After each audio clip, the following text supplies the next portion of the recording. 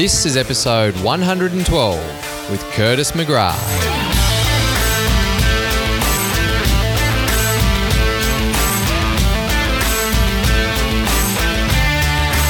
G'day legends and welcome to Your Life of Impact, where we connect with world-class athletes and coaches, health experts and enthusiasts, inspiring entrepreneurs and community leaders, all to teach you how to tap into your inner excellence.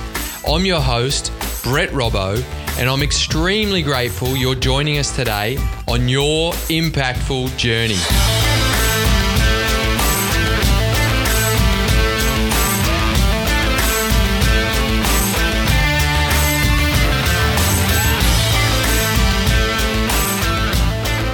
Have you ever listened to a podcast or had a conversation with someone and felt like you were watching a movie? That's what a lot of this chat felt like with Curtis McGrath, who would have to be one of the most humble guys I've crossed paths with. Curtis McGrath, OAM, is an Australian paracanoeist and Paralympic gold medalist who took up canoeing competitively after having both of his legs amputated as a result of a mine blast whilst serving in the Australian Army in Afghanistan.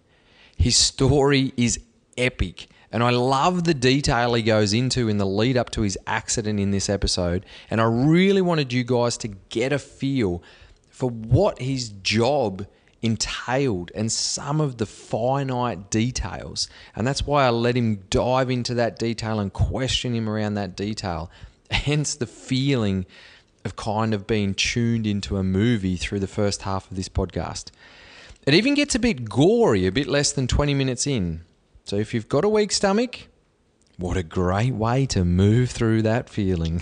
I honestly could have spoken to Curtis for hours more, as with all the guests, and I know there's so many more parts to his life and his story that we could have covered, but I reckon you'll get a real good feel for it all in this one and should learn a lot from his mindset and his attention to detail.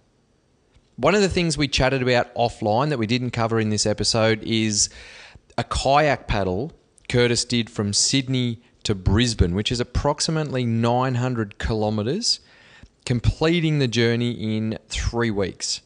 They paddled 40 or 50 or sometimes 60 Ks each day and then pulled into a little beach, camping, get up and do it all again the next day.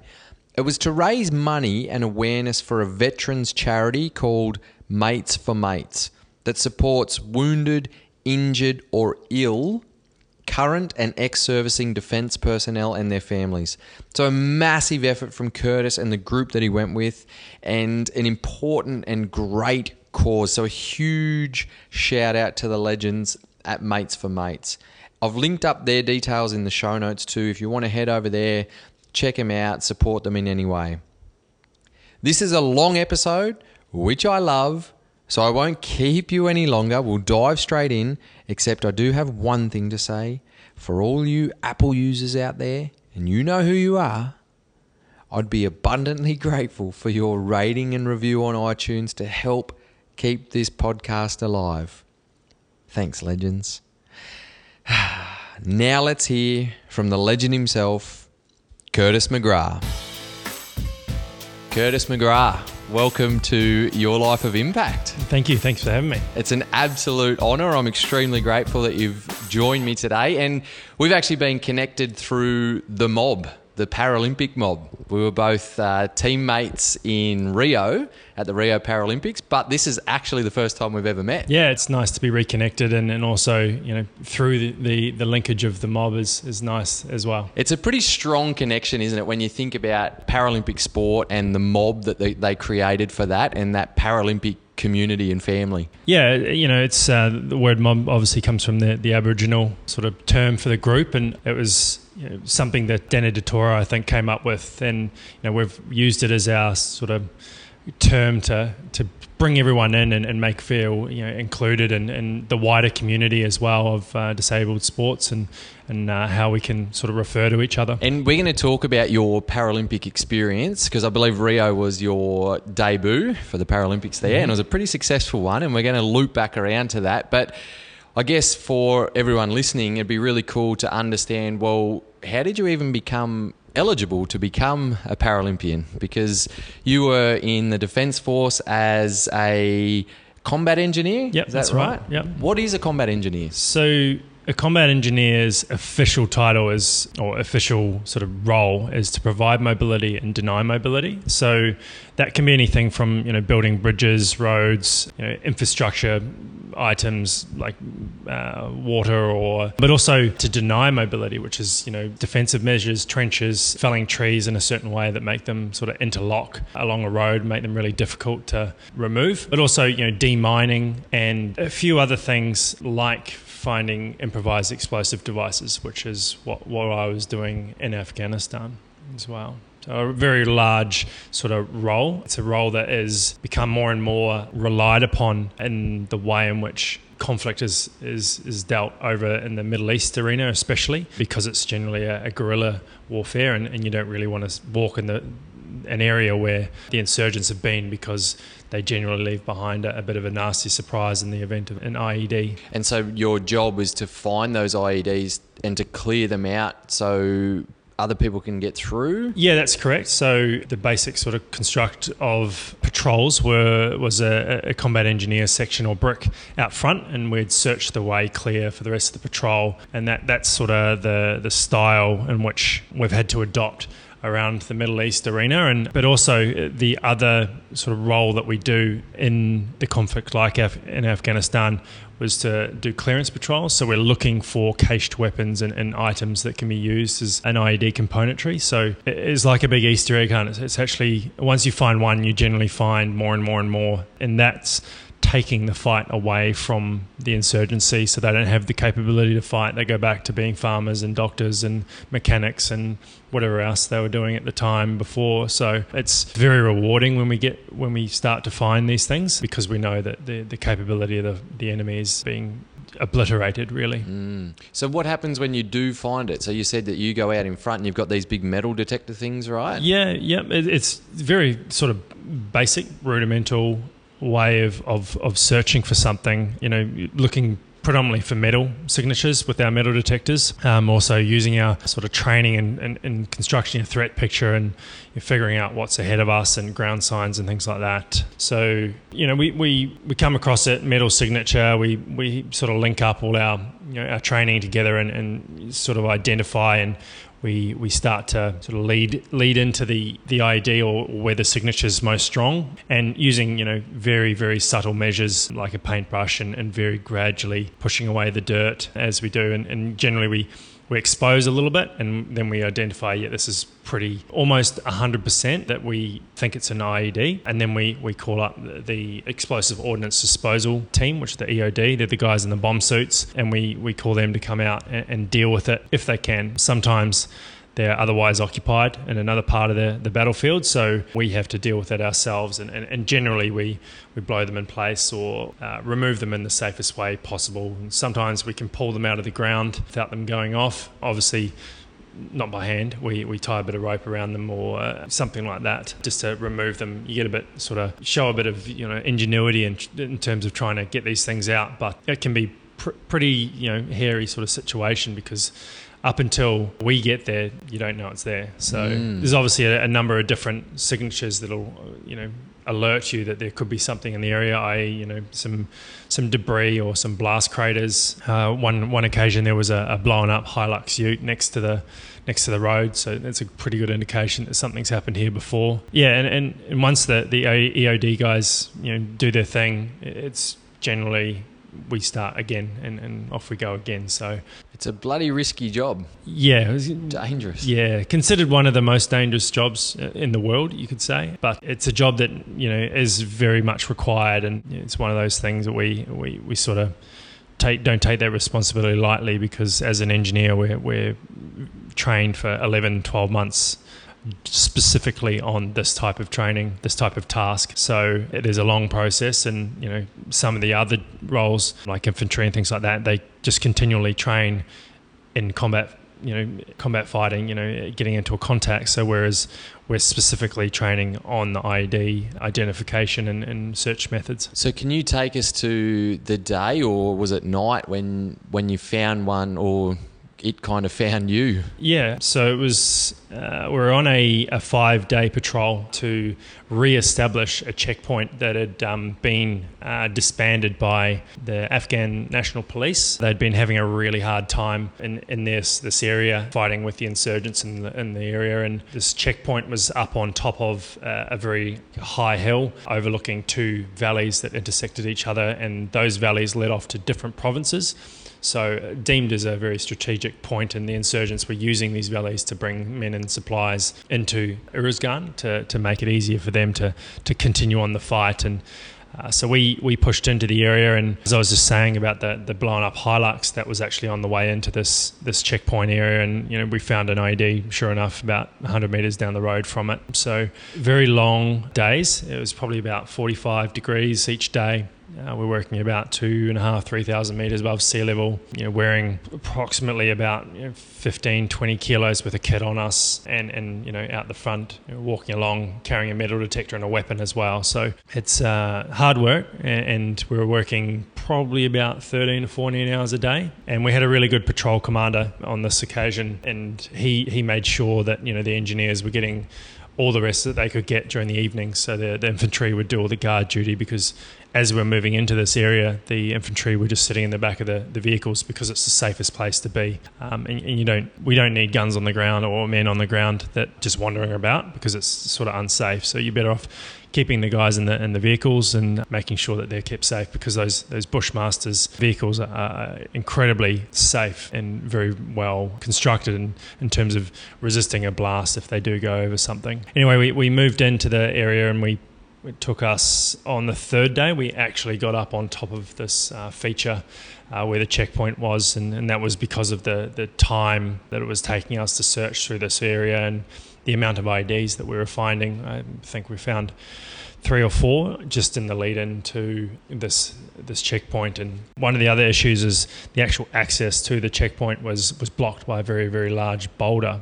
This boulder was on the main road, and it was on a steep cliff, so you couldn't get around it. So we had to sort of double back and find another way in, and we did eventually, and that was on the end of the 3rd day. And as we got up onto the checkpoint, we sort of surveyed the area, and we noticed that the defensive measures, the sandbags, and the amount of rubbish and barbed wire that was laying around to sort of distract or deter us from entering the area. Obviously, our metal detectors find metal things, so they were going off all over the place. So as well as all that work and that time and the heat and our altitude, we were probably doing about 3,000-4,000 squats a day, picking up these bits of rubbish, because you don't know what's under this bit of rubbish, so you got to find the rubbish, put it in your pocket, search it out, wave your metal detector over again, nothing there.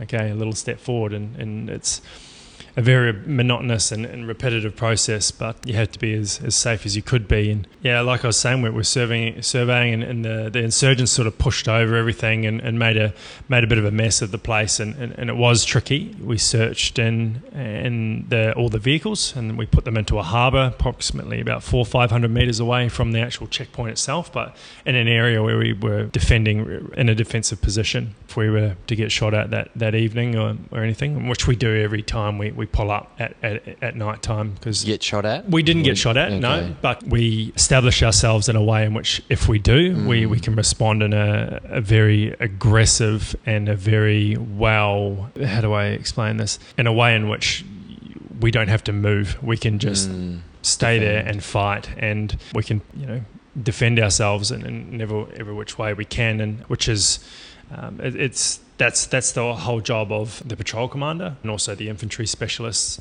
like the infantry commanders that are with us as well, and they sort of do that, and we just dig trenches and put up the defensive sort of things. But and then on the 4th day we sort of searched around a bit more, and we had quite a large group of Afghan National Army with us that we were implement them into the checkpoint, and we searched them in quite early in the morning, about 8 o'clock in the morning. We're up as soon as the sun comes up, and in bed pretty much as soon as that sun's twilight. So I remember putting them in, and then we got approval to blow up that big boulder that was blowing up, blocking the road. And just due to the fatigue, and when you're fatigued, you don't really communicate as fluently and understand each other as well. You sort of have this sort of kind of small assumption on every task, and 99.9% of the time those assumptions are right, especially when you're as fatigued as what you are. But I went over to a different boulder that was on the road that we'd been using to go to and from the vehicles on the track which we were using, and I was just sitting there, and it was a large boulder, but it wasn't as big as it wasn't in the way, I should say, but it would still block a Humvee vehicle going through there. So I was just sitting there by myself, and all the other guys were down at the main boulder on the main entrance road. I was sort of wondering why everyone was not there, and then my mate Pitch came over. He was another engineer, part of my brick. And I should go back. A brick is a four-man group usually, and it's got your brick commander, and then three privates, or sappers as we call them, as engineers. And I was the second in command of that brick, but also the first aid, the specialist in first aid. I wasn't a medic, but I was a specialist in first aid for that brick. And Pitch came over to me and said, what the hell are you doing? I was like, I thought this was it. No, mate, it's the other one. I was like, oh, yeah, cool. So I bundled up my stuff, and we'd already searched through this area. I specifically, on this path, I'd searched that myself, and I was wandering along. And like I was saying before about communication, Pitch wasn't aware that I'd got up straight away and walked off, and he was throwing rocks down the hill or something mundane or a little bit more stimulated than looking at the dirt. So, and because of that put a bit of separation between us, which is very good.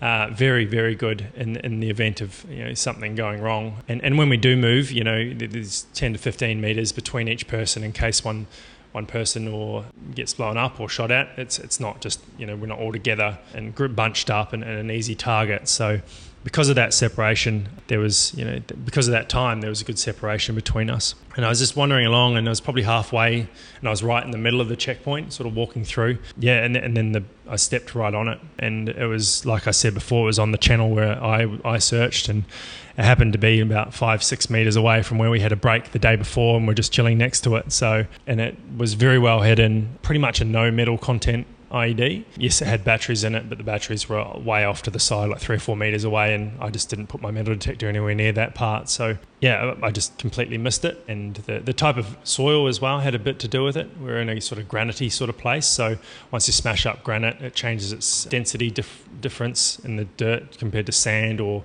mud or clay. So it has a different sort of feel. So if anyone knows about digging a hole, you dig a hole and try to put the dirt back in, you won't have exactly the same ground level, so it'll give you ground sign. But in granite, it doesn't offer that feature to you. So yeah, just completely missed it and stepped right on it. And it's not like the movies where you hear a click and then you've got half a second to change your step. It's not like that at all. And like 1 minute I'm walking along, and next minute I'm on my back looking at the sky, and there's rocks and dirt and debris falling from the ground. So I don't remember the blast at all. I don't remember my rifle being snapped in half. I don't remember my metal detector just being blown to bits. Yeah, so what I do remember, it's like dark and dusty, and there's rocks and debris falling from the sky, and I sort of wonder and confused what's going on. And I sort of get up on my elbows and look down, and I can see my legs are completely gone. They're completely gone. You could see that from where you were? Yeah. I could see the blast crater next to me. I could see the blood coming straight out of me and going into the blast crater and filling that up. It was quite a rapid blood flow, as you would expect. And it wasn't until I saw my legs that the pain, and I realised what was going on. So obviously dazed and confused, but being so close to an explosion as well has something to do with that. Yeah, and like I tried to stop it with my hands, and I managed to do that. And then I remembered we had tourniquets on our body armour and in our pockets. When you were trying to stop it with your hands, because you'd lost parts of both legs, what were you doing? Were you grabbing one hand on each leg, or was one worse than the other? One was, my left leg was squirting a lot faster than I realised of what I could see. But apparently my right leg was a lot more damaged. I had quite a large wound up the back of my right leg, almost to the bottom of my bum. And I put my hand on that, and I reckon I touched my femur. So you put your hand on it, and your I grabbed it, went into the wound and touched your bone. Yeah, so pretty hectic. And I tried to put the tourniquet on, unraveled it, and tried to put it on, but because I lost the weight of my legs, every time I got off my elbows, I would fall backwards. And like I was saying before, that separation between me and Pitch, that 10-15 metres, he was not injured. He had a perforated eardrum because obviously it's loud, and he had a bit of a cut on his face. But other than that, he was uninjured. And I knew that I was in trouble, and I yelled at him to come over and put on my tourniquets, and he did that. Like, he come running in and put one on, and by the time he got the first one on, he put the first one on my right leg. The rest of the patrol, or the search group, had got to me, as well as a few security guys, or infantry guys I should say, were with them, and they sort of came across me lying on the dirt, missing some limbs and bleeding out, and Pitches, doing work on trying to put the tourniquets on me. So I often think about that event when you 1 minute everyone's all good, and then next minute someone's about to die in front of them, and that trauma that I was going through is theirs too. They're in just as much shock as I am, and they might not be in that much pain, but the whole shock of the situation is quite horrific. So how did the guys? How did they handle that situation? Very well, I thought. The actions in which they did, is the reason why I'm here. So I think their speed and their ability to follow my instructions with the first aid was so amazing. You were giving them instructions? Yeah, that's right. So as they were putting on the second tourniquet, I could feel myself going into shock due to the blood loss, and the signs and symptoms are quite evident when you're going in that, and you can see it on someone as well. Short, sharp breaths and breathing really fast, and a little bit of lightheadedness and things like that. So you start to think like, I need the next step in first aid, and that was for me, and my capability was the IV fluid, and was talking them through that process and trying to get them to do all that, which is obviously quite a tricky thing to do, especially if you haven't put in an IV line before or a cannula. And this is because you were the senior first aid person, for right? the group that group. Yeah, for that group that was away from the vehicles. There was another equivalent to me in the infantry guys, and he was on his way from the vehicles with the stretcher and the patrol commander, and trying to make sure that getting them to do all that as fast as they could, because I knew my situation was not great. And they were getting it all ready and everything, and then Cordy, he was the infantry commander that was with the security sort of detachment with us, and he took over the scene of the IV, and the guys were like, what do we do now? Because you want to be around and help, but especially in a situation like that, but once someone's taking that job away, you sort of feel helpless. So I said, boys, I need some morphine. That'd be real good. So they followed my instructions like to the letter, the amount of morphine, because this was before we had EpiPens. So they had to draw it up and get all that done, and all the while the patrol commanders talking on the radio back to the Tarankout base, which is where the helicopters come from, to get that helicopter there as fast as we can, and they're doing everything right. And the process obviously was a little bit longer because we were so remote. We're a long way out from the main base where the choppers were, so the time was something that was going to be an issue. And as things are happening all the time in this instance or this stage, it feels like everything's going to be okay because you're progressively doing the next step in the first aid. And then when they load me onto the stretcher and they're carrying me along, and it's a little bit of not much is happening, but you're moving towards the chopper, so things are progressing. So are you saying that from now, or is that how your mindset was in that moment? Like you were thinking, all right, sweet, they've done the right thing, I'm going to be okay. Okay, now we're moving towards the chopper. At least the chopper's coming. I'm going to be okay. Maybe subconsciously, I think it's one of those. Maybe a hindsight thing now, looking back on that, but not at any point up until when the guys lay me down, did I think I was going to die, and because nothing was happening, it just felt like the waiting. And when I was getting carried on the stretcher, the we were joking about losing brand new boots and things like that, and having a bit of a laugh, obviously, as much as you can in that situation, just trying to subdue the trauma that's going through everyone. And I was getting carried along, and I knew my legs were gone; they weren't coming back. And that's when I said, you guys will see me in the Paralympics. So a comment that I don't know where it came from. I don't know why I said it, but I put it down to knowing my sort of situation. And I was a pretty fit and active guy before I got injured, and I'd always been enjoyed sport. And I had saw this opportunity for what it kind of was, only like 20 minutes after getting injured. So brilliant! I love that. So here you are, no legs.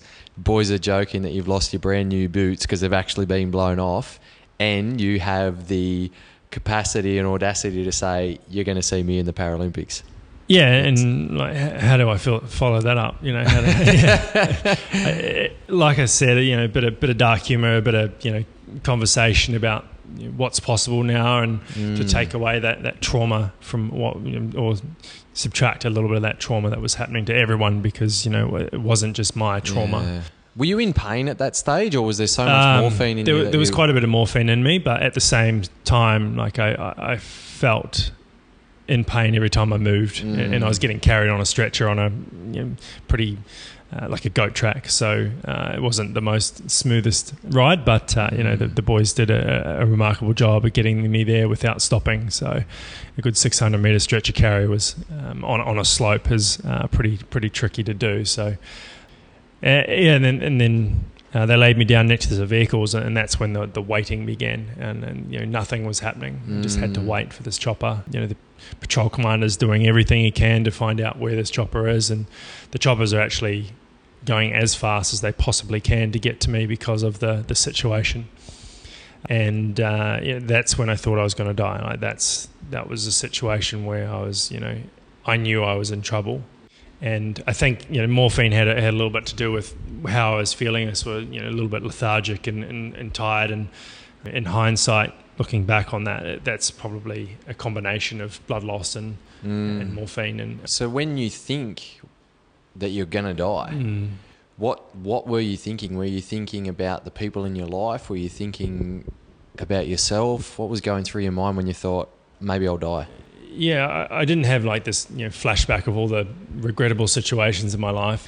I was thinking about the people in my life, and I'd written these letters on my laptop, and I pulled in one of the boys and I said, look, you're going to have to go onto my laptop and print off these letters, and letters saying that I wasn't coming home, and letters to important people, my mum and dad and my brother and sister and my girlfriend at the time, and who's now my fiance. So we've been through a lot, and those letters and that feeling of not being able to say goodbye is pretty hard. So yeah. So you had pre-written those letters. Is that something that they encourage you guys to do before you go out on the missions, like what you did? I can't remember them encouraging us, but I had a friend that had been on a rotation to Afghanistan a few before me, and he had recommended doing it, and I said, oh yeah, well, that rotation they lost like 3-4 guys, so I was like, oh, maybe it's a worthy sort of situation, but it might have jinxed me, who knows, because none of the other boys had done it and they came back all right. But you came back. Yeah, that's right. Yeah. How does it feel to write those kind of letters? Like that's pretty deep. I think for me, I wrote them quickly, and I wrote them not with too much thinking in it, very to the point. I am. My partner Rachel, she always tells me, to be a little bit more emotional and have a little bit more feeling and using adjectives a bit more. But I think I was just to the point, and writing them as if you'll see them next week or something like that, and then you put them away and you don't refer to them at all, and you never want to think that you'd have to send them, and you'd never want to think that they were the last words that they read from me, but at the same time you want to give them something. So what did the guys say when you said you're going to have to go on my laptop and send these letters? Oh yeah, they were like, yeah, all good, but you're going to get through this, like you're going to get there, the choppers are on their way, like everything. They were being as encouraging as they can be, because they're in the same situation as me, really. They're unaware of what's happening outside of what they can see. Maybe Brick Commander knows a little bit more, but the patrol commander is standing next to me, so he's a part of this situation too. And I remember seeing the people crying and being taken away from the situation, because at the time I wasn't crying. I don't think I was crying at that point, but when I was obviously going through the letter situation and trying to relay that sort of the necessity for them to be done, that was pretty heavy. But people are being traumatized by what was happening around them, and it's as equally as rough on them as me. I like how you share that, or you acknowledge that it's a shared experience of that trauma, because I think too often people only think of the victim, and the victim might only think of themselves, but the ripple effect of that trauma is lifelong for everyone. And what about for your family and your fiance? Does that still ring true with them? That traumatic experience, is it something that still arises within them? I don't think so, and I could be wrong. But what I see in them is, they're pretty happy with how things have turned out, and as am I. I've managed to take every opportunity and to sort of prove to everyone that was involved in that I am still capable, I'm still me, and I'm still able to do the things that I enjoy. And I might not be able to go for a run every day, which is probably a lie. I probably can. I do have running blades in the shed, but they're just collecting dust at the moment. But doing things like that shows them that I'm still out there and capable of doing things that most other people don't get the opportunity to do. I probably should have asked a question before that one, but obviously you got on the chopper and you don't just then get legs and voila. You've obviously been through a lot of surgeries and extra trauma and physically and mentally through that time. The rehab is a long one. I was brought back. I went through like a few different hospitals in Afghanistan because they spread out the specialists, and then they took me to Germany, to an American hospital where I was sort of put in ICU and made ready to fly long distance. An Australian Defence Force trauma transition team came over to get me ready to fly back, and flew back into Brisbane. Was put into Royal Brisbane Hospital for about 5 weeks, I think it was. Had like my last big surgeries there, so to close up all the wounds and to make my limbs as ready as they could be for prosthetics. And that's quite an art. It's quite a tricky thing to do, because legs aren't meant to be pressure on in the way in which prosthetics do that. We're built through a long millions of years worth of evolution to give us this body that we have. And I got some skin grafts and things like that for that bit, especially for that big wound on the back of my leg. Some burns that were on my arm and hands, and I had quite a few broken bones in my wrist. So fixing them all up and getting that ready. And then I was transferred over to Greenslopes Private Hospital, where I sort of finished off my hospital time. And the people at Greenslopes were really really good. They sort of decked out my room and lots of physio gear. I had my own physio plinth and Swiss balls and rollers, and I had what do they call them? Kind of like a bike, but for your arms, an arm crank. So I could do some cardio work, because during my time in hospital, especially that initial stage, I dropped a lot of weight. I got injured at about 95 kilos, and I dropped down to about 65, 62 kilos in hospital. So you're really tall. How tall? Are you your natural height now? Yeah, I am now. So before injury I was 193 centimeters, and right now I'm about that, within a centimeter. So, and that's sort of, you want to make sure that your prosthetics are about the same length, because it changes your gait if you go outside a sort of a bracket area. Yeah, so I was healing a lot faster than the doctors were expecting as well, in terms of my wound healing. And you want to close up all your wounds before you put prosthetics on, just because the tearing and the pressure and everything, it creates a bit of a problem and infection as well, because my legs are in silicone and then they're wrapped in carbon fibre, so it's not the most comfortable feeling, especially in Queensland heat. So yeah, I was healing really well and getting stronger and fitter and putting a little bit more weight on. And 3 months went by and I was injured right in the middle of my 6-month tour in Afghanistan. So I had 3 months in the hospital, and I had set a goal whilst being in there to be out walking when the guys got home from Afghanistan. And that was a goal that sort of kept me driven. And, you know, at the start of my rehab in hospital, I was doing about 5-10 minutes. And really didn't like it because I wasn't capable of doing things, mainly because of pain and, you know, being unbalanced and unaware of the possibility of what I could do. And then by the end of hospital, I was doing like 8-9 hours a day because there's nothing else to do in hospital. So I probably should have read some books, but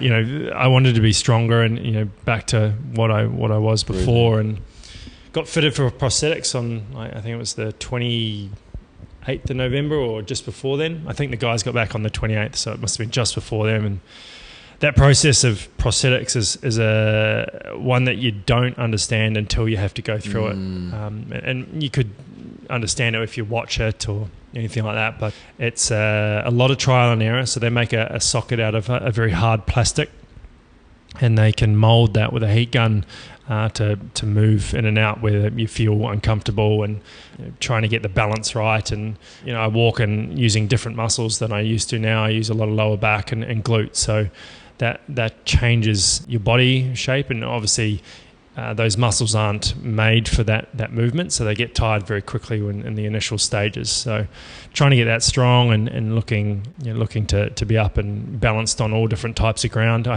still have a bit of trouble with sand, just because you know, it's a hard surface to walk on, let alone with prosthetics. So trying to sort of figure all that out. Did you have, as you're saying that, I'm picturing myself, I've spent a lot of time with prosthetists. I've coached a lot of leg amputees over the years, and there was one guy, Nath, and we were working through his early stages of rehab. He was in defence as well, actually, but lost his leg in getting towed by a jet Whittington? ski. Yeah, Nathan Whittington. Yeah. So I coached him Yeah. for a few years in Canberra.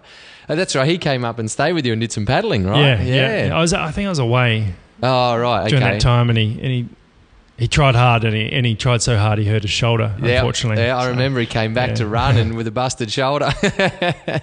But I remember, so my question to you is around the stump pain and care. Did you ever get neuromas or anything like that? Because I remember with Nath sitting in with one of the neurologists, and these neuromas at the end of his stumps had formed, and he had to have injections, and there was an ultrasound, and I'm watching on the big screen, the guy was ultrasounding his stump, find this big neuroma, and then put this massive needle into the end of his stump to inject that and to kill off that, and just think, but there was so much stump care and everything like you talked about that you don't realise until I've been lucky, because that sounds horrible. I haven't had that. Did you ever have phantom pain? I have a little bit, you know, where at night time, especially when your senses are sort of not as distracted. So, you know, lying in bed, I can feel like tingling. If I think about it now, I can feel it, but I don't have phantom pain as badly as some of the other guys I know, and, you know, they've got constant pain in their limbs, and I get very sharp and short phantom pain, and it'll be very sporadic. It might be, you know, I'll be sitting watching a movie or something like that, and it'll just feel like someone hit the middle of my foot with a hammer, but it's there and it's gone. Like it's not long pain. It's very short, sharp. It makes you jump, and then it'll go away. So I've been very lucky, and my prosthetist always said that the surgeons did such an amazing job with the skin folds and the scar lines. The scar lines have a lot to do with sort of nerves, because scar tissue is quite tough, and it can be really sensitive, and if you put pressure on them in the wrong way, especially with bones and your whole body weight, it can tear those, and that hurts quite a lot. And I had a bit of an issue with the nerve that was running through over the end of my tibia on my left leg, and that caused a heck of amount of pain, but just because the weight and the way it was fitted on me, it would like flick over the nerve, and I'd walk 100 meters and it just felt like someone was cutting my leg open. So 2 weeks went by after I got fitted, and I was like, no, I can't do this. Like, I can't learn, I can't get better, I can't do anything because I can only walk 100 meters and I'm done for the whole day. And that's not learning to me that there's more of an issue. And the prosthetist took me back in, reevaluated the socket, and the next socket the next day I stood up, threw my crutches away and walked out. Brilliant. Like it was just a little error in the volume and where it was holding me, and that's the beauty of prosthetics, that you can change it. So, Absolutely. yeah. How long after your accident were you walking? 3 months. It was that 3 month it was 3 period. months, yeah. That is phenomenal. That's a bloody good effort. That's a soldier and an athlete mentality right there. Yeah, you want to get back up into it. And I was under the illusion that it was going to be simple, but it was far from that. And it probably took me maybe a year since getting injured to be quite proficient on walking. I still fall over every now and then, but so does everyone else. So it's not a big issue. And I think you get pretty good at falling as well. You sort of tuck your arms in and let the torso take it. Mate, you've got a really good attitude about this, and you're very open to it. And I've seen on your Instagram that you've still got that Kiwi Aussie take the piss out of yourself type attitude. And there's some jokes on there about your stump and a bottle of wine that was called Stump Something and Stump Jump. Yeah, Stump Jump. It's good. Drop that. And sitting on airplanes that have given you leg room, and you're like, awesome, but I've got no legs to fill the space. That kind of mentality. And we'll talk about your Paralympics career now, but why do you believe that this has happened to you? I'm not sure. I think I don't think I've ever been asked this question, but the opportunity that it's given me, and I didn't intend for this to happen at all. And I think if there is a higher order that chose me to have this happen, I think I'm not a very religious person, so I probably can't look into it too much myself. But I think taking the opportunity that it is, and capitalising on all of them as they come up. And I don't go out of my way to chase a lot of things, and I think the things that I chase I have to work really hard at, and like going to the Paralympics and being fit and healthy and eating right. I think that they're all things that a lot of people do a little bit of, and some people do a lot of, and that I think that's the big difference in their ability to perform at a physical level. But I'm not too sure why it was me. And sometimes, especially in those first initial stages, like I did think, why me? But if I hunkered down and sat on that particular question, I think you'd be forever looking at the situation prior to it, and you'd start pointing the finger at people in situations and shoulda, woulda, coulda, and what ifs. And I think if you hunker down in that area, you're not looking ahead, and you're not looking at what's possible. And like I was saying, opportunities that pop up, and you probably wouldn't take them because you're too focused on the negative of the situation. Exactly, and that's that powerful mindset shift that you've created that's got you through, and it sounds like it was innate within you. How much of not necessarily just that mindset of shifting to what's possible, but even the pain that you've experienced and that experience of what you have been through, how much of that comes into everyday life in terms of when there's a challenge and you can just reflect and just go, no, I've got this? Or actually, how much does it play out in your sport? Because it's a freaking tough sport, paddling on the water. How much are you in pain sometimes? You hit lactate and then you just think, fuck, come on, mate, you've been through harder than this. You've got this. Yeah, I think it's funny how an athlete sees pain and sees how they can use it to make them better. But in everyday life, it's a little bit more difficult to do things. Cooking, I have to go back to my room and put on my legs because being in a wheelchair is extremely difficult trying to cook, and it can be a little bit dangerous. And I put my hands up to everyone that gets around in a wheelchair, because it is tough. And the world is getting better with accessibility, but prosthetics just make it so much easier. And you think, what if I could do this? Or I'm planning a honeymoon at the moment as well, and we're going down to Tassie, and all the things to do down there, like bushwalking. I'm like, I don't know if I can do 5Ks. That's a long way, but at the same time, I would love to be able to do that. But using pain, I think, is a perspective of, where you can put yourself and how much discomfort you can take before it becomes too much. And a lot of people get quite comfortable in their lifestyle and don't challenge themselves and push themselves in areas. And sport's one of the areas where we can all do that and push ourselves. And sport, for me, has given me this focus and this sort of ability to have a goal in the morning or the day, I should say. And it helps you sort of continually improve yourself, I think, and especially in a physical way, but also in a mental way, because I honestly believe is the reason why I've avoided, maybe not avoided, I've been lucky to not have any mental health issues or post-traumatic stress, as they call it. So you haven't experienced any of the post-traumatic stress? No. And I think I honestly believe it's because I've had a goal and it's been a physical goal, and that, we all know that the positive benefits of being healthy and active and getting out there and doing your 30 minutes minimum exercise a day, and the endorphins that releases and provides you with a little bit more energy. It's weird because you're going out there and spending more energy, but actually when you get after that and finish it, you feel amazing. So you feel more motivated, and I think it's the whole reason why I've been able to step around or sidestep the whole mental health issues. Brilliant. And not to take away from the challenge that would have taken you to get to the Paralympics, but you said to the blokes when you've had your legs blown off, 20 minutes later you said, "You'll see me in the Paralympics." And the whole world saw you in the Paralympics in Rio in 2016. And, that was your debut, and it was a bloody good debut, but it didn't come easy to get there or for your results. Tell us just in a sort of a brief snapshot of what it was like in that lead up to it and how much that victory meant to you, not just from a personal level, but also the competitor that you were competing against.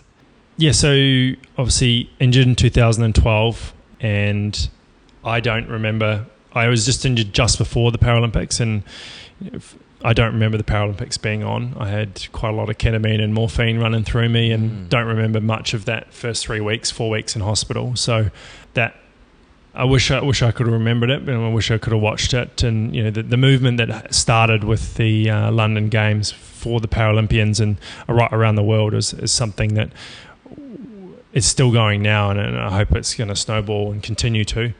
And what I saw when I started looking at Paralympic sport and what I wanted to do and where I wanted to go, and I wanted to do something that I enjoyed as a kid and as a young adult, and that was kayaking. And I dabbled a little bit in swimming and athletics and basketball and archery and all these other sports that were equally as exciting and fun, but I just couldn't find myself, or couldn't see myself doing it 6 days a week, twice a day. It just I couldn't see it. But when I tried the kayaking, or the canoeing as a collective called, it was something I enjoyed, and I saw it as this challenge because I had a little bit of skill there already from my time at school, and I could see that I could improve on it quite quickly, and so I started in it in 2000, right at the end, December 2013. I got a flat down here on the Gold Coast, and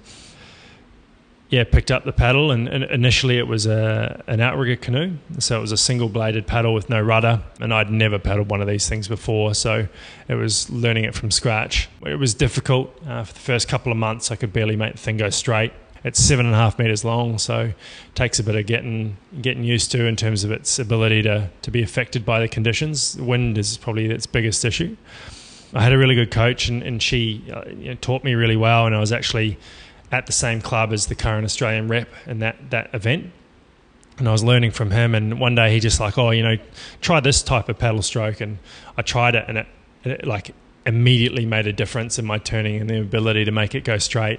I was like, okay, cool, I've got this now. And that was probably his downfall, I think. He shouldn't have told me. But I went off to Moscow that year and won the World Championships, and it was a very, very fast track, so I'm not going to take any claim on the time that I did, but I was very fortunate to get there and have the ability to make it go quick. And I think there was like 5 world records set in Moscow, so we had really good conditions.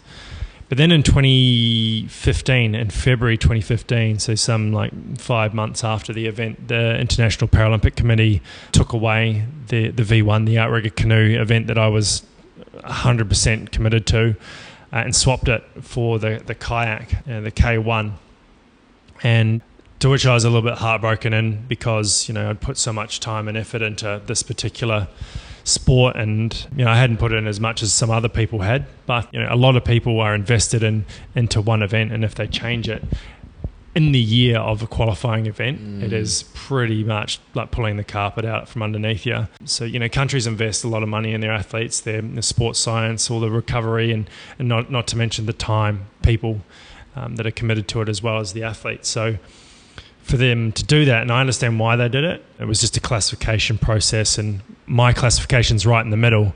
So if someone was to be classed in the top, so KL3 they call it, I was KL2, and then there's KL1, which is the lowest ability disability. And if someone was to move, they'd then go from kayak to V1, and because it's in the middle, they'd have to completely change, and that would almost make them unable to even compete, being a qualifying year. And I just wish they'd done it at a different time, but that's the way it goes. And I think that put a bit of spark in me. It made me sort of aggressively active in my pursuit. So how long did you sit on I wish before you changed it to a spark of?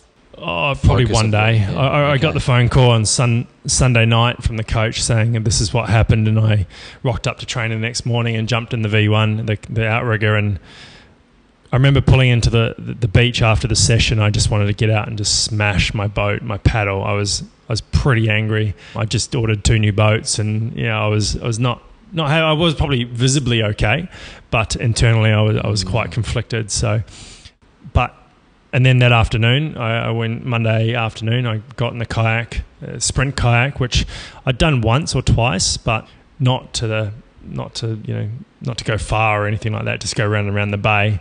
And I remember the coach was like, right, this is what we're going to do. We're going to do like 4 sessions a day just to get your balance right, because these kayaks are not forgiving. They'll tip you out any second. You sort of get complacent with them, and even you see like world champions, and I think Ken Wallace and Lockie Tame fell out of their kayak in Germany, the World Cup, once at the start gate, just because they were being a bit complacent and leant the wrong way, and over you go. And it happens so fast that you can't catch it, and most of the time you can't roll them back up because you've got an open cockpit and they just fall full of water. So yeah, 4 sessions a day, and just to get right, because I had national qualifying within 3 weeks, and I managed to make the cut, thankfully, and it allowed me to keep focusing. I didn't have any sort of setback. It was a setback, but it wasn't like you're not going overseas this year to qualify because you didn't make the cut. It was, okay, you've got the benchmark, right? Let's go, let's continue on. And I progressively got better and better. And that was 2015. Got second against a formidable athlete named Markus Medi-Swoboda from Austria. In 2015 World Champs in Milan, he got his 6th World Champion medal in that event, and still to this day is the most world champs someone's achieved it in that one given event. 200-meter event, so it's over very fast, and he's a little bit shorter than me, but just as stocky, so he's got a good weight to strength ratio, and he has an amazing start, and that's where every time he'll beat me out of the gate, even still. And he's someone that I look up to in kayaking, because he's committed and kept going and going and going, and he's still there now. So he just missed out on a medal last year, which I think that might ignite him a bit more. So, and he competed against the able-bods in the under-23 world champs, didn't That's he? correct. As an amputee. Yep. Like he world class. Yeah, in a K2 with another athlete, and he's got amazing form, and he's extremely powerful. He's one of those athletes that pretty much gave way and sort of breaking ice in order to get the paracanoe event into the Paralympics. Brilliant.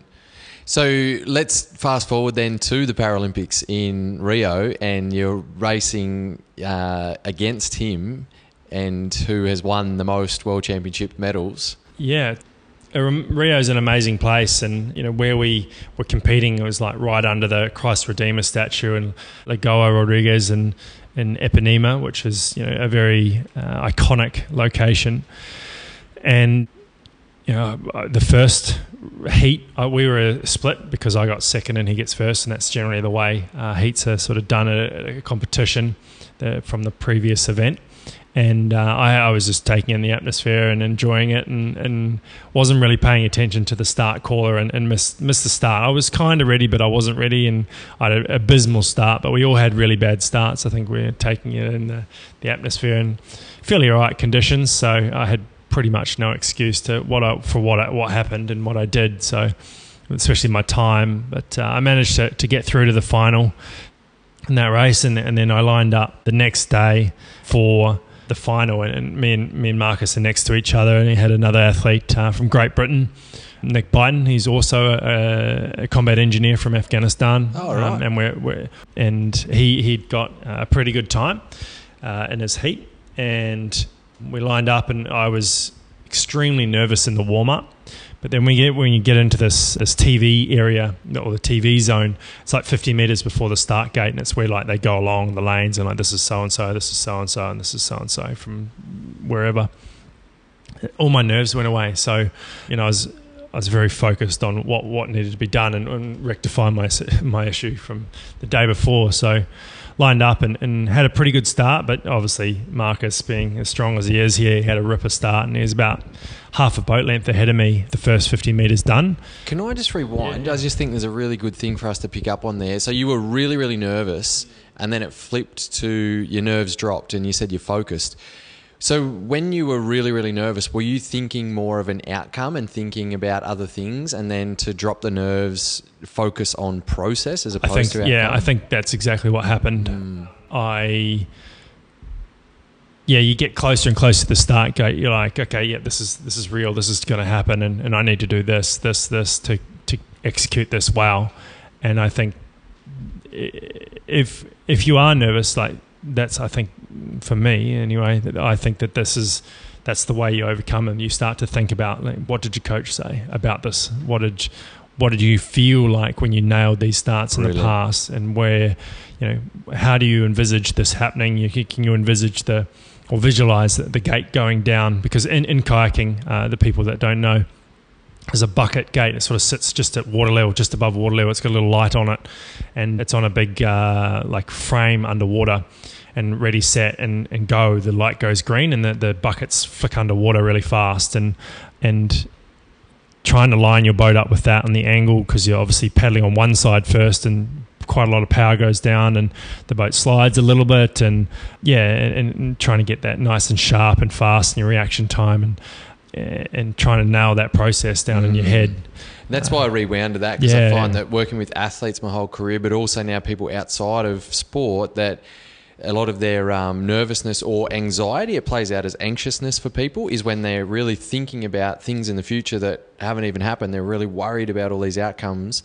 And then when we can bring them back to, well, let's focus on the required task at hand right now. Let's focus on what you need to do right now and processes. Yeah, I think don't think too big a picture, especially when you're trying to execute something precisely. I think it has to be what matters right there and then, and what you can do to influence that piece of your race. And I started, for being a sprint kayaker, 200 meters especially, the start is so crucial. And if you mess that up, you're.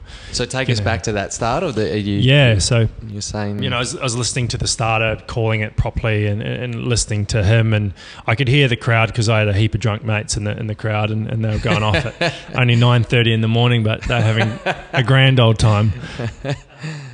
Kiwi mates, of course, not Aussie mates. They wouldn't be like that. Yeah, right. Yeah, some of the army mates who were with me when I got injured, they came over, and some schoolmates that surprised me over there, and then also obviously family and a few other friends as well. So it was really cool, and not to mention everyone else that was a part of it. Some of my teammates from other sports were there, and it was a great sort of outcome, and having them there made me work even harder. So. Yeah, and I just sort of zoned in on the start and executed it really well, and like I was saying before, Marcus, had a wicked start, and he's always been better than me, and it's somewhere that I've tried to improve as much as I can. It's such a hard thing to execute well, especially in a race situation, because there's a little bit more weighing on it. Training wise, I can generally get them really well because there's no weight on it. There's no, it's just training. It's really hard to replicate race situations. So getting that down pat and getting out of the gate, had a good sort of rhythm. And I remember sort of seeing Marcus, I think he was on my left, and him shoot out and ahead at like 50 metres, half a boat length. And then 100 metres were like neck and neck, so I'd caught up a little bit. And I not in my mind, but subconsciously, I think I was like, okay, yeah, I know my strength, and this is where I can pull through here, because every time I race, I'm generally not first for the first 100 metres. I'm either fourth or third or something like that. And then in the second half of my race, I just come through. I have a bit more of a ticker in me, and I think that's down to the style of training in which the coaches sort of give us, the focusing on the lactate and dealing with that, and also keeping the power on and reminding that technique areas where you can improve or maintain the power. And I just remember the words from my coach, they all out in front, out in front, out in front, because the longer you get that stroke, the more water you're going to pull. So, and like 50 metres to go, I couldn't see anyone anymore, and I was like, I hope the race is still going. And crossed the line, and I sort of looked over my shoulder, and I saw that I'd won. I didn't know by how much. Obviously, I didn't have a watch or couldn't see the clock, and it was a weird feeling. I was expecting, celebration and excitement and joy and happiness, but what I felt was like this huge wave of relief, just like sweep over me, and it was one thing I wasn't expecting. I was, like I said, expecting the excitement and happiness, but what it was just like this, thank fuck that just happened. Like, brilliant. I didn't feel much pressure leading up to the last sort of 4 years, but I felt as though that feeling was that, and I was unaware of it, and it might have been mild, but it was so intense at that moment that it was just like this wave that came over me. And I had a little think, this is pretty cool, and I'd done it, and I didn't really know how to think about it at the time, because the weight of what I'd just done doesn't really come until you're like laying in bed that night reflecting on what you'd achieved and whatnot. So yeah, crossed the line and looped back around, and I went over to Marcus as he crossed the line second to me, and I went over to him. There's a really great photo of me and him, sort of my arm around him, and I just said to him, like, you're an amazing athlete, and because I could see he was gutted. I said, you're an amazing athlete, and the sport wouldn't be here without you, and the sport's not the same without you. So just brilliant. Yeah. So I really did feel for him, because he had so much pressure from his country and all those people that invested in him, and someone has to come second, and someone's got to come last, and someone's got to come first, and it was just the way it went for me. So that's the beautiful brutality of sport, really, isn't it? Yeah. And we're about to go through that process again with qualifying. Yeah, well, I was just going to say, so does that pressure now feel like it's on you is Tokyo 2020, it's creeping up, it's next year? Yeah, it is. We've got qualifying this year, and I think for me, I will feel a little bit more pressure because of past performances, and I've not been beaten internationally in my events yet, or since that time. So having that on me, I think, is something that you almost feel a target on your back, but at the same time, and there's this sort of cliche comment of, what are you doing that your opponents are not, and I'm not sure if I'm doing enough, or I'm not sure if I'm doing too much, but you just got to make sure that every day you feel like you've achieved something in which could be ahead. And if you feel confident in what you're doing at the moment, it'll give you confidence leading into that race on that day. So, and you really don't know what people are up to until you actually race against them, because you can't compare my race from last weekend to Scott Mertlew, who's second now from New Zealand, his race this weekend, because he's got Oceania champs. I can't compare that because I'm not there. So many variables as well. Yeah, we had some really tough headwind in Sydney last weekend, so comparing that race to his one will be very difficult. But I understand that he's about the same height as me, probably not quite as big, and he's, again, another fast starter, but and he's a great guy, and I actually went through the trials with New Zealand, and he was there watching me do it. So why are you competing for Australia, to clear for everyone? Yeah, so I obviously went through the process with New Zealand Paralympics, and they said, yep, you're all good. But because I was living here and I was still in the Defence Force at the time, and they said that they'd support me. In the Australian Defence Force? Yeah, that's correct, yeah. They said they'd support me in my pursuit of the Paralympic Games, and it was something that I couldn't leave Australia for. And as much as I wanted to compete for New Zealand, I knew that everything I did in Australia I would have to fund and I would have to organise. And the more and more I looked at it, the more it became a burden that I just couldn't put on myself and perform. So, and it's a decision that I do not regret whatsoever. I'm very grateful for the support and the program in which Paddle Australia and the Paralympic Committee of, I should say Paralympics Australia now, they've changed the name, have established and supported myself moving forward. As one I don't think I'd get in Australia and New Zealand, mainly because it's just a smaller country. It just and that they are a lot more ruthless on their performance criteria, mainly because they don't have the resources like Australia does. And with the announcement of the government last week adding that $12 million to our, or $8 million to our budget for Tokyo, the Australian government. I don't often hear about those commitments from New Zealand government, and that's unfortunate for all the people in the Paralympics team for New Zealand. But it's one thing that I'm not even second guessing myself now. I'm quite proudly competing for Australia. Of course you are.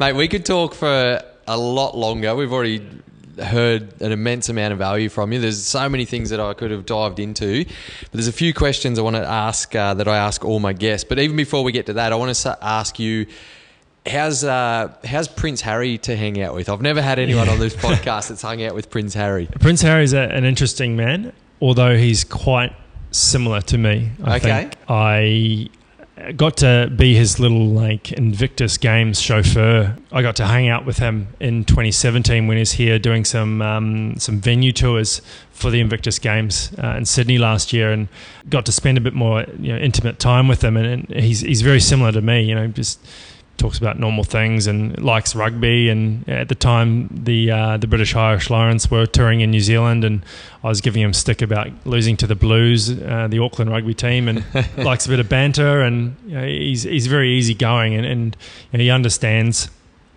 most veterans and what they've been through, and how we sort of think and operate in ourselves. So for him to be that sort of person and be that champion for the wounded, injured and ill servicemen and women and their families as well, he's a great advocate. Yeah, it's absolutely amazing what he's supporting there with the Invictus Games. It's gold. For the ripple effect of that is phenomenal. Yeah, it really is. There's a lot of benefits that come from it, and like myself, going through the sport and being an advocate for how sport can be such a great medicine for mental health and also physical injuries, is it's nice to have that highlighted from him. Yeah, absolutely. Mate, before we wrap up, I want to ask you, what do you believe is good action for people to take to be more impactful in their lives and in their communities? I think seeing something around your community that you can be involved in, and jumping in, I guess, and it doesn't have to be 100%. You could jump in a little bit and help out where you can and volunteer. It to give is a great feeling, and it's a nice way to feel fulfilled. And we often hear about people winning lotto and being millionaires and billionaires, and it's, I think they get a lot of value out of contributing to society and the community around them, and you can improve the place, especially with that mentality. Yeah, absolutely. Well said. Where can we find you on social media? The Instagram tag, is that the best place? Yeah. I have a pretty active Instagram, so that's just Kurt McGrath, or at Kurt McGrath. And then on Facebook also is Curtis McGrath Athlete, I believe it is. I do have Twitter, but I'm really useless on the Twitter because it just moves too fast for me. I'll link all that up in the show notes. Thank you. And how can I and the listeners help you on your journey, mate? I think just getting on board with the Paralympic movement. We've got a really amazing amount of talent within our team and supporting us when we're over, and we're going to be very fortunate here in Australia to be on a very similar time zone to Tokyo, and to get on board and support us and look for your favourites, and also cheer for the people that come in last and might not even compete, but if they can just send out a bit of support, it goes a long, long way. Curtis, you're a legend. Your humble approach to life after adversity is inspiring, a world of possibility and belief for everyone. Keep shining your impactful light to the world, my man. Thank you very much. Cheers. Thanks, legend. Cheers. There you go, guys. What a genuine, humble legend with such an empowering story and gift to the world. Make sure you start following Curtis online, and as Curtis said, how we can help him on his journey, make sure you get behind the whole Paralympic movement. Notice he didn't say behind his Paralympic campaign, but the whole Paralympic movement. You can follow everything from the Paralympics Australia website at paralympic.org.au and funnel into the wide world web and social media accounts of all the athletes from that website. Tokyo 2020 Paralympics are going to be epic, so you're going to want to get on board. And actually, just as I said that, I realised this will be the first Paralympics since Beijing 2008 that I won't be going to as a staff member. Maybe I'll be one of those loud fans in the stands that Curtis spoke about. Keep being legends, all of you. And as always, remember, this is your life journey, your life of impact.